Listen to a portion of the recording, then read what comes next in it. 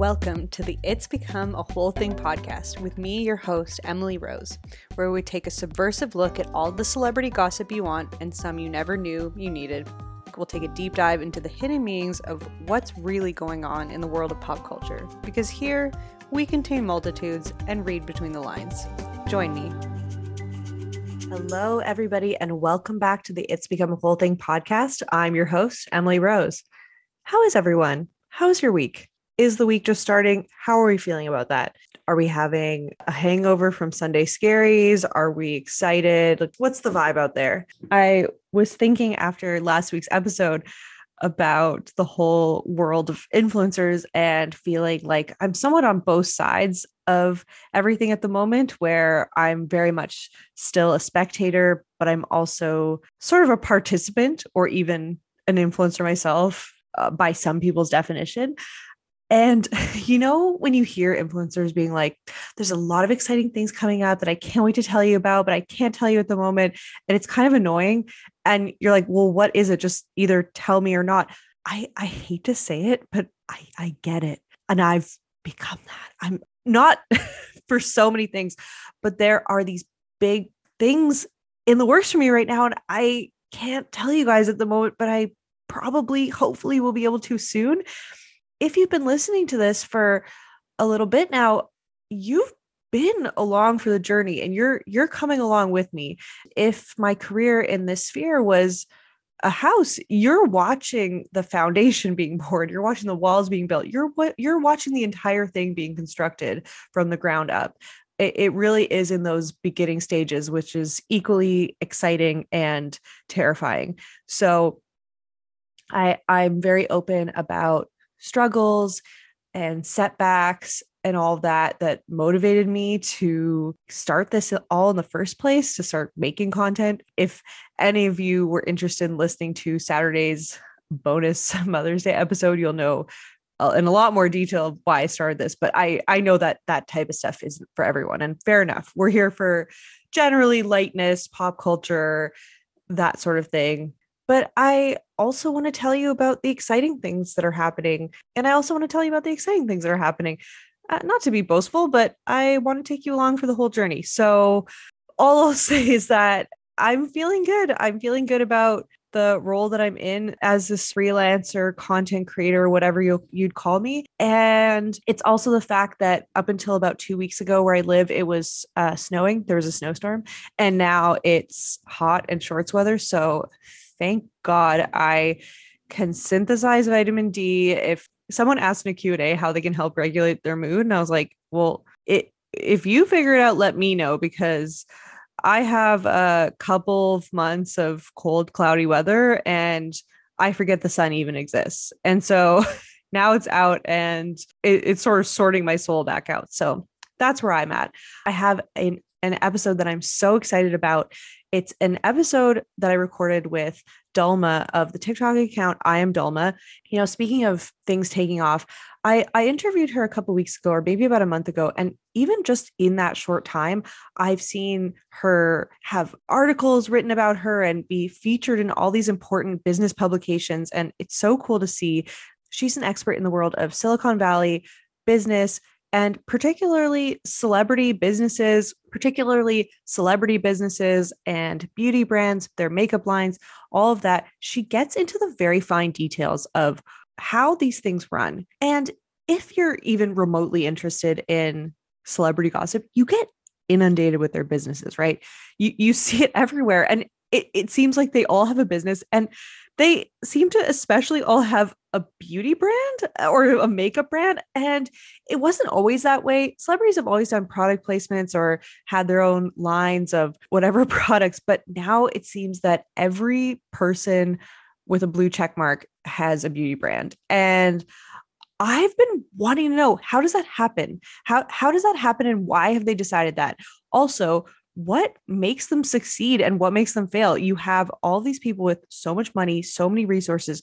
So what's the difference between the ones that pop up and we all seem to collectively see through right away? They seem just like a cheap cash grab versus your billion-dollar companies, your Fenty Beauty, your Skims, your at one point Kylie Cosmetics before Forbes had to retract their statement that she was a billionaire, but that's a whole other story. So I got to ask Dulma all of these questions and I'm so excited for this. So let's get right into it. Without further ado, here's today's episode. Okay, and we're back with Dulma, TikTok creator, entrepreneur. If you follow the world of pop culture, you inevitably get roped into the world of celebrity business because they all seem to have one. Yeah, so true. Before we get into today's topics, how did you get started in this whole world? Yeah, it's funny when I meet people through TikTok, they'll be like, so like, why are you doing this? What made you start doing this? But my backstory is that I started my career at Google helping small and medium businesses with paid advertising. I wasn't there super long because I realized I'm much more creative and entrepreneurial than you should be if you're going to be in a corporate environment. Then I left and did different marketing stints as a freelancer for B2B SaaS startups in San Francisco, basically. So pretty technical startups. And I really enjoyed it. I love being in the startup world. I love being in Silicon Valley. It's not necessarily that I'm a big tech nerd. I still need to like learn about Web3 and NFTs, but I do love being in environments where people are ambitious and creative and building interesting things and solving big problems and things are moving fast because I'm an impatient person. So I like that. I like that environment and I liked that aspect of the culture in Silicon Valley. So I was there for a while. And then in 2017, I started my first business. It was a fragrance retailer online called Potion. And I had been kind of wanting to start a consumer facing brand since I interned at an agency called Red Antler, which is a startup branding agency when I was an undergrad. But I didn't want to start something for the sake of it. I think these days there's so much glamorization of entrepreneurship, which we can kind of put a pin in because that's going to be important for our conversation later on. But there's such even a fetishization, I would say, of entrepreneurship. So I think a lot of people start businesses and startups without necessarily putting thought into, does this need to exist? And I didn't want to do that. So I was kind of waiting to see if inspiration would strike, if I would find an interesting business that felt compelling to me, personally aligned for me, but also something that was solving a problem in the market. So what I noticed was a lot of products were shifting to clean and transparent and non-toxic, especially in personal care and beauty. But it was still hard for people like my mom, who's a little bit more health conscious. She's had different chronic health conditions. For people like my mom who love fragrance, but also want clean ingredients to navigate the world of fragrance. So that's what I realized. And I found a business partner, sort of a clean beauty micro influencer to help partner with me, gave her some equity. We got it off the ground, got the right brands on board. And so that was my first business. I ran it for 2 years. It was mostly me because she stepped back after helping me launch it. And I was just wearing a lot of the hats. I started it with probably $10,000 of capital of my own savings, not very much money at all, learning everything as I went and hauling boxes of perfume with me from apartment to apartment when I would move. And at the time I had spent 4.5 years in San Francisco and I wanted to kind of reset my life and move down to LA where there's more consumer brand activity. There are more retail brands and whatnot and more beauty brands, certainly. So I moved down here. I put all these boxes of fragrance in the back of my little Prius and drove down to LA and I started a life here and I didn't know a lot of people here. So I wanted to connect with other women who were also in the e-commerce or beauty or retail spaces. And I couldn't find a community of women who were specifically e-commerce founders. A lot of the groups I found were e-commerce groups with, I like to call them e-commerce bros who were yelling about Amazon FBA and who were just trying to like arbitrage products and turn a quick profit. And that's kind of like the Gary V school of business. Exactly. I don't no offense if you love Gary V, but it's kind of that like yelling at you. You're like, wake up at 4 a.m. That's so funny. I talk about Gary V as sort of like the exemplification of that. But yeah, that didn't resonate with me. So I wanted to start a community of like-minded women. So I started that community first offline in LA and then online and just kept growing it. And that was my side project that I was doing totally for free, not thinking it would turn into a business. But at some point, that started to gain more traction because I was bringing in experts, guest speakers to teach workshops and courses for that to make it really valuable for the community. And then my community members were like, you should start charging for this. You're doing way too much free work. And I was like, if you're saying that, that must mean something. So I'm going to do that. And then at the same time, Potion wasn't going anywhere. So I decided to close down that business and reorient towards what I eventually named Make Lane. Make Lane is my business, my quote unquote day job. And so I did that. I've been doing that since mid 2019. And then a few months ago, I decided to start posting on TikTok on a whim. I just wanted to get to know the platform. I live in a house with 3 other female founders, incidentally, and one of them was pretty active on TikTok and I was inspired by her. So I started posting, and a few weeks into it, instead of doing trends that I was bad at anyway, I decided to talk about business, which is what I'm actually excited about. And it pretty much immediately went viral, probably because it was about the Kardashians.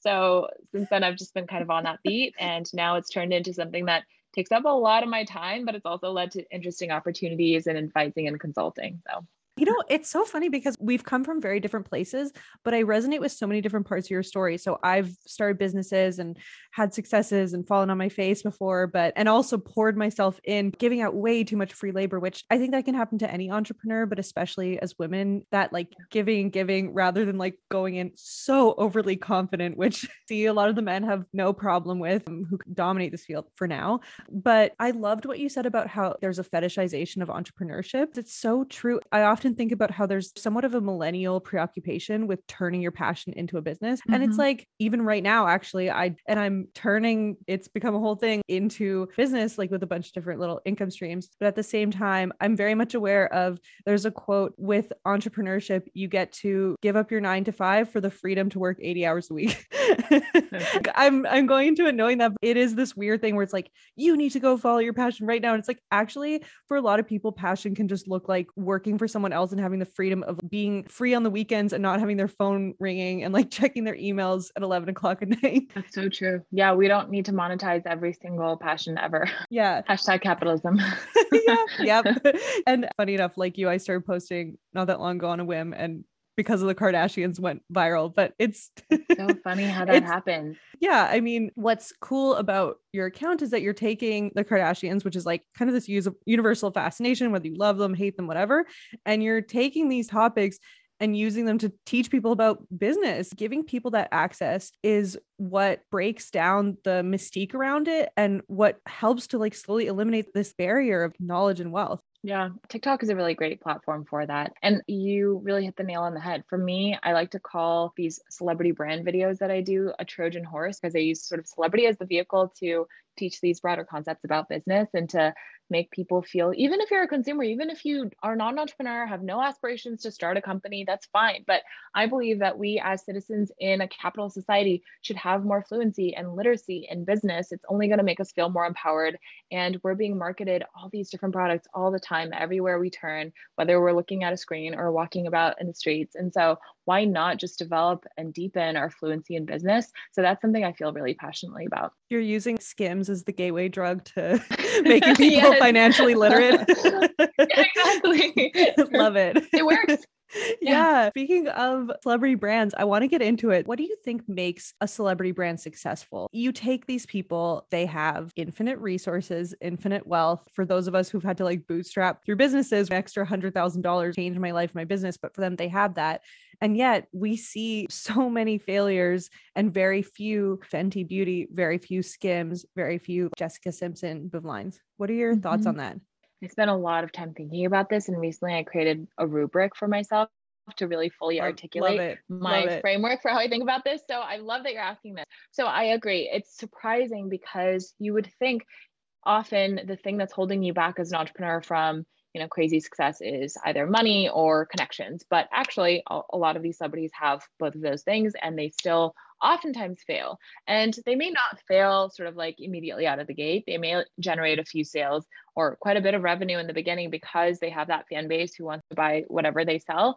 But that's not enough to sustain a business and ultimately to scale a company. And so a lot of them don't last. And so in a way, that's failure by their standards. So why is that? I think when it comes to what differentiates a successful celebrity brand, one that has longevity and brand loyalty from one that does not, I would say it's a few things. You need to have, I would say a few things go into the brand loyalty that people feel for you and your brand and your products. And then that is one of the elements of the success of the company. So I'll break it down. What goes into brand loyalty? I think it's authenticity. I think it's the strength of your own star power. So certain celebrities are kind of rising. And so I think if Zendaya were to start a brand, I think people would be less skeptical about it because they just love her so much, versus recently Scarlett Johansson announced her skincare line and there's so much skepticism immediately out of the gate. And that I think is a testament to where their personal brands are at. One is a little bit more established and doesn't have much of a connection directly with followers, whereas the other one is a rising star and a bit more kind of tapped into a younger audience. So that kind of thing makes a difference. And then there are things like quality of product matters for a lot, and people overlook that. And if you're a celebrity, you can probably create better quality. Besides having access to the kinds of, for example, contract manufacturers in the beauty industry that can create good quality products for you, you can command lower prices per product because you can place bigger orders. So Yeah, that's kind of yeah. getting into the nitty gritty, but No, but that matters. does matter. Yeah. Yeah, no, most people aren't able to create that. They can still overlook that and get greedy, or their teams can get greedy and be like, no, no, charge more, Exactly. make it for less. But all it takes is one viral TikTok video of some girl like taking her blush apart and it's broken for that to go viral, for that to really make a dent in the brand, especially if it's newer. Totally. Yeah. So is quality there? Is the value there, right? Even if it's good quality, does it feel like a value for the consumers relative to the price? Those things matter. And then innovation, is it doing something new and interesting, or is it another? Recently we've been seeing a lot of brands emerge that are saying we're clean but also clinical, we're clean but also science backed. There are so many brands that are saying the exact same thing. So how do you actually differentiate? So I think innovation is important. In Fenty Beauty, that you named as an example earlier, that is a really good example of a truly innovative brand because they did something that nobody had done at that scale before. So those are some of the things that go into how much consumers are welcoming of your brand and willing to try your product and willing to support you as a brand. And then things like, how much competition is there in the industry? Do you have a really strong team? Or are you just another brand being spun up by one of these celebrity brand incubators who's working on 10 different brands at the same time? Or do you have a devoted team? That's important. Does your team have experience? And then is your market growing? So if you're in an industry that's declining or stagnating, that's not good. So some of those things come back to just the basics. Yeah, so that's really interesting. And there's three names you brought up so that I think are really good for illustrating that point. So like Zendaya, she is a true star, like capital S star. And I don't think there's a lot of those nowadays. I think she's kind of like the true Gen Z movie star. And so yeah, I think she could put something out. People also love her personality on screen ops. So that would be a success. And then Scarlett Johansson, you named her, and then Rihanna. They're both big stars. There's no disputing that. Scarlett Johansson is a huge, huge movie star, but she's not someone that people are like hungry for every interview, anything she says. Rihanna could walk into a room and she says two words, but she says it with just the right tone, and we eat it up because she's incredible. And Fenty, I remember when she rolled it out, she just launched her products and it was something like a blush. And she was like, look, guys, I was wearing this at the Met Gala a month ago and no one knew. And like things like that are little subtle details, but she's really thinking about that, the show her passion. Whereas Scarlett Johansson, like she's there, she's doing her thing, like she's succeeding, but we're not hungry for it. And we've never heard her talk about skincare before until this. Totally. Yeah, I think the biggest misstep there with Scarlett and her team is that there's clearly a lack of authenticity and alignment. And I think people care about that a lot, especially because there's such a saturation in the market of all these celebrity beauty brands. And so we want to see something authentic because otherwise it just feels like we're kind of being duped, like people are putting out products that we don't necessarily need and they're marketing it to us. And I think as consumers, people feel increasing, I would say before it used to be skepticism and now it's almost hostility, especially with these cases like Scarlett Johansson. So that's becoming really interesting to watch. And so in her case, I think because in interviews and in podcast conversations, she has her talking points, but they seem not refined and it doesn't seem like she has a strong story, and it kind of betrays a lack of authenticity underlying this whole project for her. So I think we're sensing that lack of, I like to call it like founder market fit. There's not a lot of founder market fit here. Does she even really care about skincare? Is she just doing this because she wants to make money? She even goes so far as to almost say that. She'll say things like, I started this brand because I was promoting other beauty brands and I wanted to promote my own. It's like, oh, great. It's all about you. And what about us? Who cares? So that's a more sort of extreme example because I feel like a lot of celebrities are thinking that, but they don't actually say that. They have a little bit more media training, so they don't actually say it that way. But yeah, there's a lack of founder market fit there. There's a lack of clear passion there.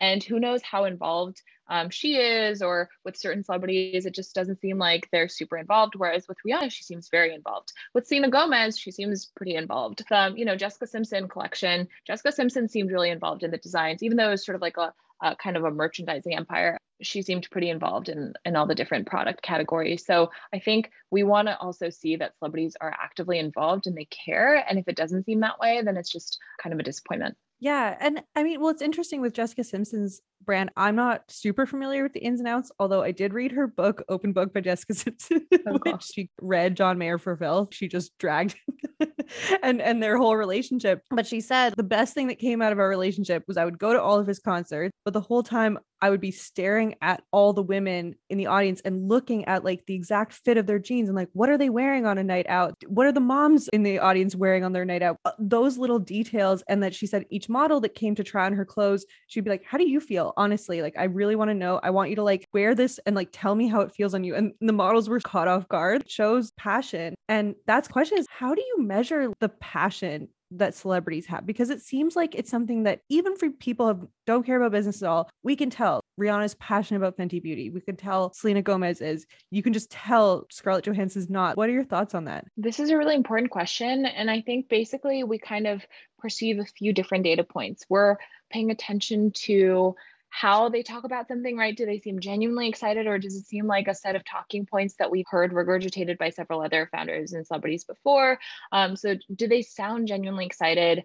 Does it seem like there's natural alignment between their brand and how they're talking about it and their longstanding interests? So I think Halsey is a good example. She has her makeup brand About Face, and she's been known for creating her own makeup looks for, red carpet events, and she just seems like a makeup enthusiast. And so I do think that there's more alignment there than other celebrity cosmetics brands. And so does it seem like it actually relates to what they've been interested in seemingly over the years, their track record, and also how involved do they seem? If it seems like your main focus is elsewhere, like on your main career, which is totally understandable, right? If you're an actress or if you're a musician, a musical artist, and you're focused on that, no one can fault you for that. But at the same time, it's going to just seem like the brand that you're launching is a side project and you're not super involved in it. And I think that does also kind of factor into our perception of how authentic something is. Yeah, and that's a good point. I mean, people are paying attention. We know if in interviews you've mentioned little things on the plane, I need this little thing to refresh my face. I feel so much better. Little things like that. When I was growing up, it was like, it really was that a celebrity could slap their name on something and we go out and buy it. And now I just read an article about how Morphe is kind of failing because they rested all their success on doing collabs with YouTubers, like the YouTube makeup gurus. And they're like, Gen Z doesn't care. They just want someone on TikTok who has nice lashes. And they're like, oh yeah, I use this because someone asked them. And they're not really trusting even a YouTube makeup guru anymore. Yeah, that's so true. And speaking of involvement, this is a big topic. How involved do you think celebrities are? Because we all know that these celebrities don't have chemistry degrees. We know they didn't get an MBA. So when they say stuff like, I've been working so hard on it, are they showing up to a meeting with a charcuterie board and having ideas pitched to them? And they're like, I like the purple over the pink, or are they actually hands-on? Yeah, I think it really does vary. I think there's a spectrum of they're just presented with all these options and they kind of pick their favorites as far as the shade ranges or the names of the products or the packaging in a really superficial way because they want to put some sort of stamp on the product, but that's the extent to which they want to be involved. I think that is the extreme end of not very involved at all. And then on the other hand, there is what I perceive Kim's involvement in Skims to be, which is she has a really strong point of view. She's been thinking about what these products need to be like for a really long time. And she genuinely wants to innovate in this category. So she's actively involved in every step of the process, especially with product development. So I think that's the other end of the spectrum. And the fact that Skims is now valued at $3.2 billion is a testament to the strong point of view that she has brought, not just her star power, not just the incredible team she's built, not just the all-star investors that she has involved, but she actually has a point of view. And I think that is sort of the core of what's animating the brand. Yeah. Again, people can sense that. Like I got in trouble online for saying Kim is a hard worker. I'm not saying I agree with her values or agree with, the image or whatever that she's put forth, but she does work. I do believe that she is a very hard worker. And if there's one thing she's an expert in, it's morphing her body into like teeny tiny little shapes. And that's what she's been selling us in one way or another her whole career. So like, yeah, she is an expert in this. Yeah, I completely agree with that from the product development side. And I also agree that she's a hard worker. I think you hear that a lot, not just her saying I work hard, but a lot of people who work with her kind of testifying to her work ethic. So I think it's funny how people have this sort of weird binary kind of simplified notion of, oh, if you were given a lot, it means you just don't work hard after you're given whatever you're given as far as privilege, but you can have both, right? Like both are possible. Yeah, exactly. Yeah, it was interesting. I had someone saying, like, don't say she's a hard worker because then that's telling young girls that they should look up to her and she's a bad role model. I think that's discrediting young girls who are very discerning and can both things can be true. Yeah. It's just not what we need to hear for her to be like, get off your ass. We know, like, we're working. But Yeah. at the same time, yeah, I think she is a hard worker, and Skims has gotten so far in such a short amount of time. Yeah, I think so. And I have a pet theory that, and I don't think it's that niche. I think a lot of people think this, that Kanye sort of entering the sphere of the Kardashian Jenner clan really up leveled their aesthetic and sort of how selective they are about what they do and how involved they are. And so I do think that that had an effect on Skims. I mean, Kanye is even credited as being the person to like sketch out the logo of Skims, and he has an equity stake in the company. And I do think that his aesthetic vision, we kind of see the influence of that in both like Kim's whole personal brand aesthetic over the last few years, but also in Skims. And I think that that has played a big role. So it's sort of like both her just doggedly mastering the art of being an influencer over the years, and learning how to turn all kinds of publicity into further clout, but also Kanye West bringing in a stronger POV where he really, I think, exemplifies selectivity when it comes to these kinds of projects, which maybe rubbed off on her a little. I couldn't agree more. And I don't think Kanye gets enough credit. I mean, whatever, it's not super popular to celebrate anything Kanye at the moment, but at the same time, like, we're talking about him coming in and right off the bat, you know, getting his stylist in to throw out 3/4 of Kim's wardrobe was kind of symbolic. You know, it's because of him that they made it to Vogue, and that she, Yes, you know, exactly. was taken seriously by the fashion industry. Exactly. Yeah. I mean, they Skims recently did that high profile collab with Fendi, right? All of that, like this whole universe where Kim is now accepted as a figure in the high fashion industry, like the high fashion world. I don't think that would have come, at least not as easily, without Kanye opening those doors.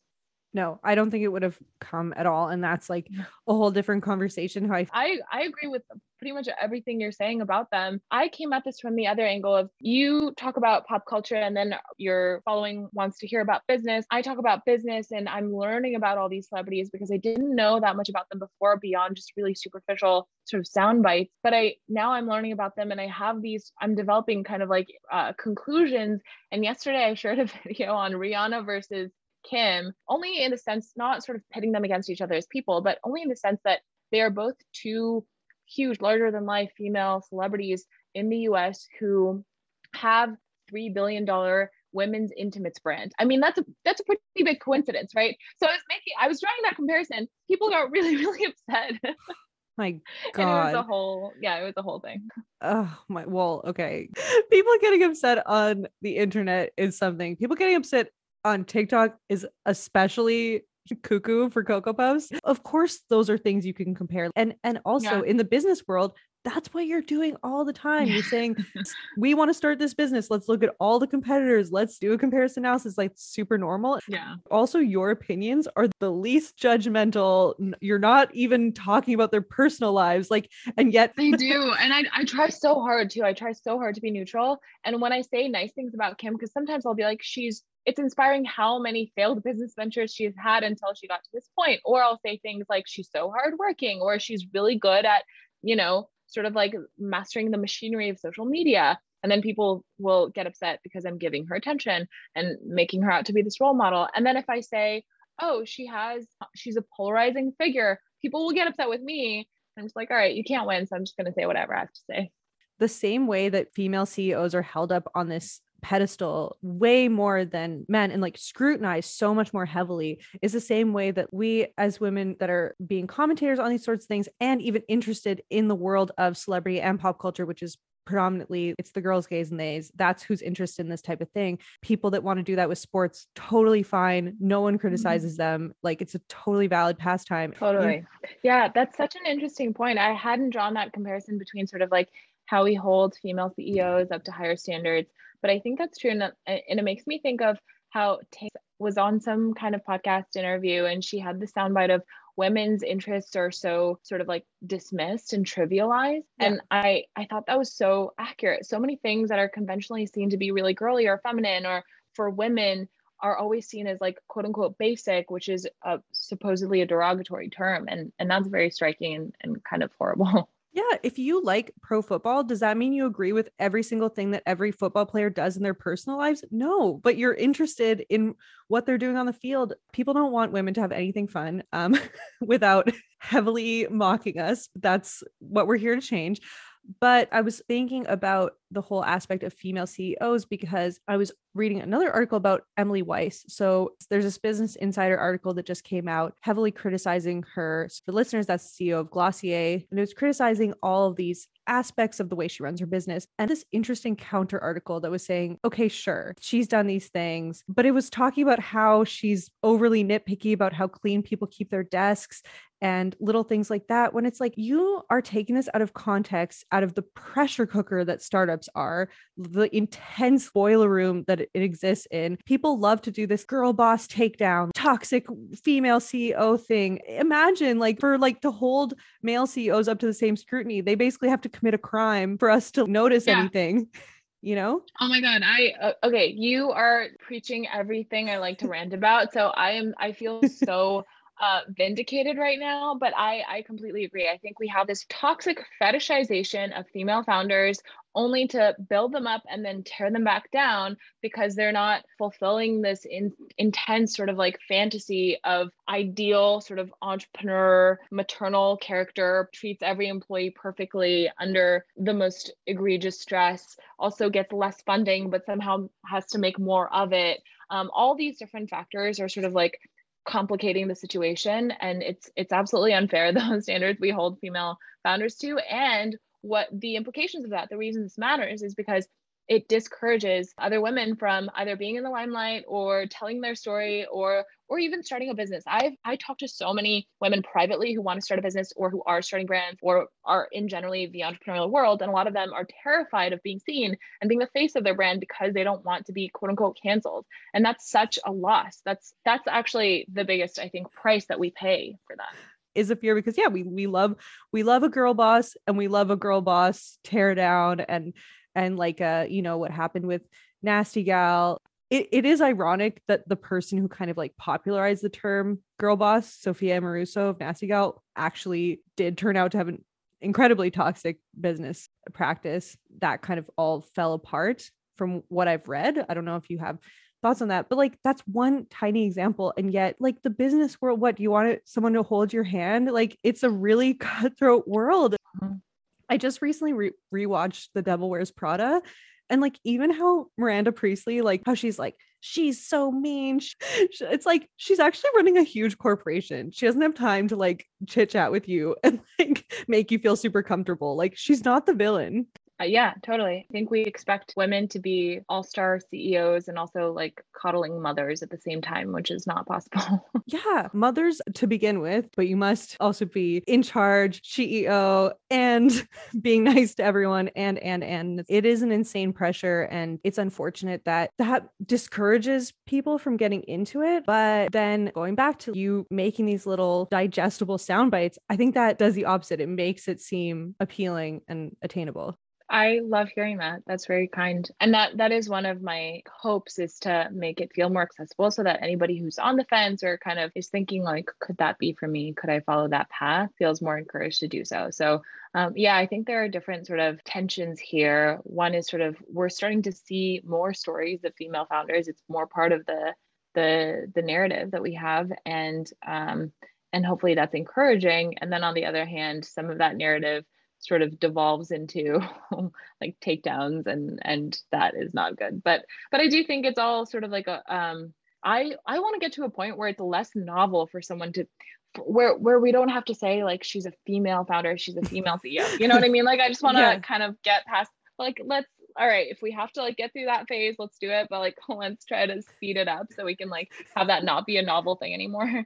Our prime minister in Canada, he gave this speech about how like the COVID has like disproportionately affected women, but he called it a she session, and we're like, no, He's trying too hard to be like PC, and it's like so cringy. It's like, stop. Like it doesn't need to be a she session for a CEO. It's like it's just a recession or whatever. Like this is like no one wants to hear this. Yeah. Okay, so to go back to celebrity brands, I don't know how, like, what your sort of like knowledge or experience with this is, but I'm interested in your thoughts on Goop, because it's a wild world out there. Yeah.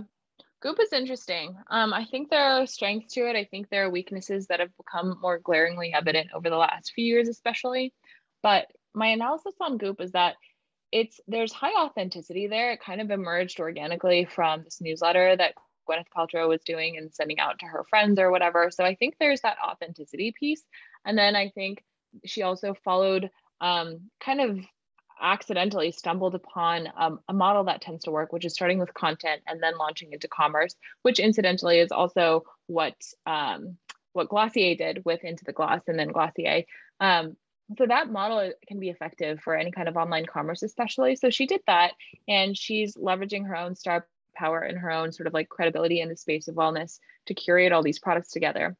That being said, she has a very controversial, polarizing brand. She sort of like is often perceived to be kind of this like in this ivory tower of, like whatever kinds of esoteric, absurdly expensive facial treatments she gets while she's drinking like green smoothies harvested by, Tibetan monks. So she does.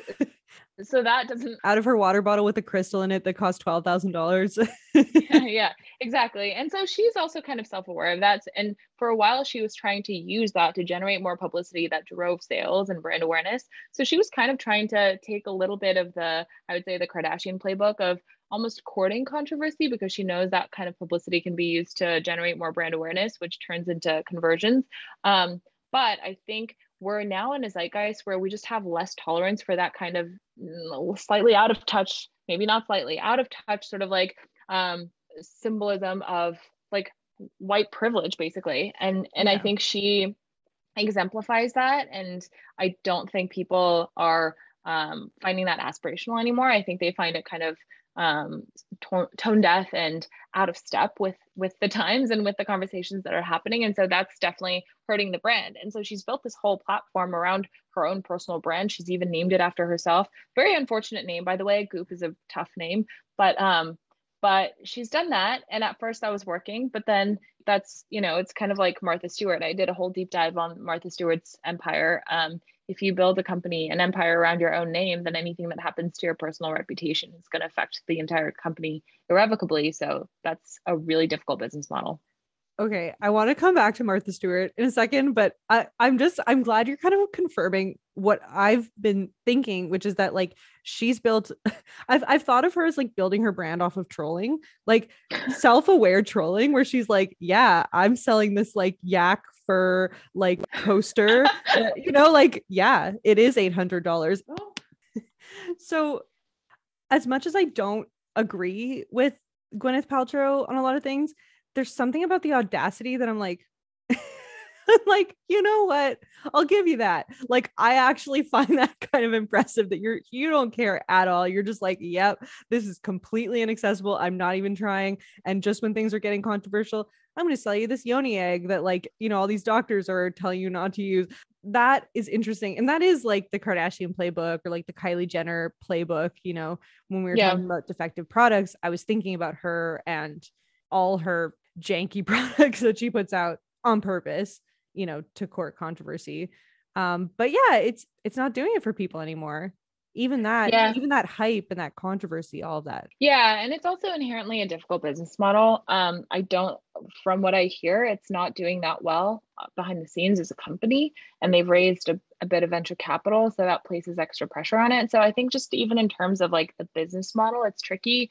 Plus you add in the fact that her brand is controversial and increasingly less sort of like tolerated in a time where we don't like to sort of, like idolize these bastions of white privilege. I think that's also part of the difficulty is she took this kind of lifestyle brand that is pretty aspirational, and a lot of the products that she peddles are high price point. So it's kind of, it makes sense for what it started as, which is a newsletter for her network who can afford these things. But then she raised capital for it and tried to build sort of like a mass media company for it. And that doesn't quite make sense, I think. But like, I'm really fascinated in a question you kind of touched on, which is this notion that some celebrities are kind of uncancelable at this point because they're so controversial. It's almost like their brand is all about controversy. I call it the Trump effect, where like people are just so tired of being like scandalized by you that they're just like, all right, whatever. I know we don't have too much time, but I want to just quickly, you mentioned Martha Stewart. I want to go back to how you mentioned that when you are the face of your brand, the consequence of it is that whatever you do reflects on the brand. And Martha Stewart is so fascinating because growing up, she was Miss Perfect. I mean, Martha Stewart is still synonymous for like, I'm this like kind of Stepford wife, like creepy level, like everything in place. And then she went to prison and for like not snitching on anyone. She's kind of badass actually, like inside her training, but like refusing to like say anyone's name. And then now she's out of it and she's back to her perfect empire, but also has this whole like the whole weed stuff that she does with Snoop Dogg.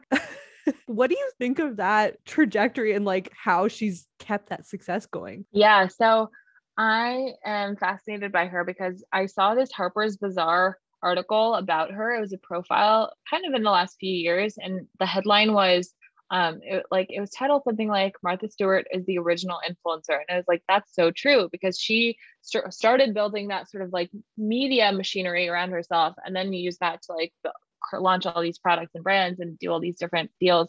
But she that's just blowing my mind right now. It's so but it's so true, because it's like, this is what I eat in the morning, this is how I make my oatmeal, this is the soap I use, like all those little things now that's like we take for granted that everyone tells you that, but like that didn't used to be the case for anyone. That's so interesting. Sorry. Yeah. I was also like, that's a really interesting kind of frame. And I think I do agree there's sort of like a before prison Martha Stewart and after, like there are two eras to her career. But at the same time, she's always been really good at reinventing herself and kind of like, doing the next thing. And she started as an age model, and then she was a stockbroker at this firm, this like boutique investment firm in New York on Wall Street that had no other women working there. And then after that, she was kind of like a stay-at-home mom. Then she launched a catering business, doing catering for all these like celebrities. And then she started like writing these cookbooks, and that turned into like the Martha Stewart empire that we know today. But the fact that she's done all that, and now she has that sort of like high profile friendship with Snoop Dogg, and she has her own like CBD line or whatever, and she's always been very much at the forefront of different social media platforms as soon as they emerge. So I think she's always had this willingness to be cutting edge. But I think now, like since the prison era, she's like, okay, the jig is up. Like I can't have this Stepford Wives image, but I'm still going to experiment with different deals and projects and platforms to always stay relevant. She's just the master at staying relevant. Almost in a very Kardashian like way, without all the like, plastic surgery, I guess. And without as much controversy, like even her going to jail, like, like, I mean, whatever, I'm not endorsing insider trading, but like, as far as the things you're going to, like, as far as things you could go to jail for, like, I don't think it's like the worst thing, but it's true. Like the way that she's sort of this fun and edgy, and I smoke weed with Snoop Dogg, like that is brilliant, because it's like, but yet she still has we're decorating these incredibly ornate gingerbread houses that no one is able to like recreate, but we're going to pretend like we're giving you the recipe or whatever. She's a fascinating character. She seems like a machine to me. She seems like some sort of like an AI. Like she's not even a real person, the way she gets everything done in a day. Well, she seems terrifying, and she's come out, like she's criticized heavily, like people like Gwyneth Paltrow are like, I know I've heard her criticize like Rachel Ray and Gwyneth Paltrow being like, they're just like, people are like, what do you think about them, like accusations that they're imitating you? She's like, they'll never be me, and like what they do is pathetic, and like she'll just like go like she'll just go in on people. That I kind of love it. It's really badass. Yeah. And also, I didn't know this until recently, but she was the first female self-made billionaire in the US, which is pretty crazy, when her company went public in the 90s. And actually self-made, because that gets thrown around, the whole self-made of it all, like calling Kylie Jenner a self-made person. I think that was just for headlines, right? Like, what do you... I guess so. I think they're trying to spin back to the glamorization of entrepreneurship. I think they were trying to kind of like slot their various family members into this narrative of like successful, badass girl boss, whatever. And it kind of fell flat because the stuff about Kylie's business came out where they kind of frauded their like partners or whatever. So I think they were kind of going for that angle, and it was really tone deaf. And here's the other thing though. I think that on the one hand, they are masters of publicity and PR and social media. And on the other hand, they do these obviously tone deaf things like the Kendall and Pepsi commercial, or like Kylie and Kendall supposedly wrote this like sci-fi novel. Like when they were like, I love their novel that they wrote, that they authored together. They co-authored an American classic. And I just like, those are moments where I'm like, they're so oddly tone deaf sometimes. They're so out of touch with like real people that they like try as they might, they can't like gauge what would make sense and what wouldn't. So they're just kind of like making all these missteps. And then when something blows up, they try to like announce a new pregnancy to like distract you away from it, you know? Yeah. Part of me wonders if those missteps are so egregious that they're somewhat planned. Like, I don't know if Kris Jenner is quite evil enough to like throw her daughter into the fire of that whole like Pepsi controversy. Yet at the same time, I wouldn't put it past her. Came out recently that they said Kris Jenner does all their negotiating for them. And like, so she, speaking of like someone who's a machine and who never sleeps, like she is really calling all the shots. And for all their scandals, we talked about the Pepsi commercial and we will still be talking about it. It is truly such an iconic and like universally hated moment, but it has us talking. And ultimately then all eyes were on 808, like her tequila brand, and that also had controversy, but yet we're talking about it and buying it. I don't know how well it's doing, but it seems to be okay. Yeah. What's striking to me is we can have as many conjectures as we want about this, but the profound paradox of the Kardashian empire is that simultaneously they share more about their personal lives than any other family on the planet. And we also don't know the real story at all. We don't know how these decisions get made. We don't know how the negotiations work. We don't even know if the Pepsi thing was real or like intended or not. You know what I mean? There are these big gaps in our understanding about what actually happens behind the scenes, even though they pretend to show us sort of like this unfiltered peek into their every like waking lives. And I think that paradox is just such a feat, you know, that in itself is impressive. It's incredible theatrics. Well, okay, like part of what makes me wonder if things like the Pepsi commercial were done on purpose is because they will to our faces say, when people ask if they've had plastic surgery, we work really hard, we go to the gym, we wake up at 6 a.m. Like they will say that with a straight face. Oh, well, Chloe had one nose job, that's it. Like, am I scared of needles? and they will just say that to our faces when it's like, your hips just changed back because you're now dating white people. Like, you know, it's like you all took your BBLs out on the same month. Like they'll do that in public and then say that. So I think that is, it's kind of sick, but it's part of it. I wonder. Yeah. I think. Yeah. And what does that say about how easily duped we are? Like how short our attention spans are. I feel like that's not, you know, that's like a little foreboding, because I do think that they've learned to do this because they know they can get away with it. Because like one example I think about is people are always like, oh, Kendall is so beautiful, she's the natural one. And it's like, she's not natural. Do you have any idea what she used to look like? It's not that.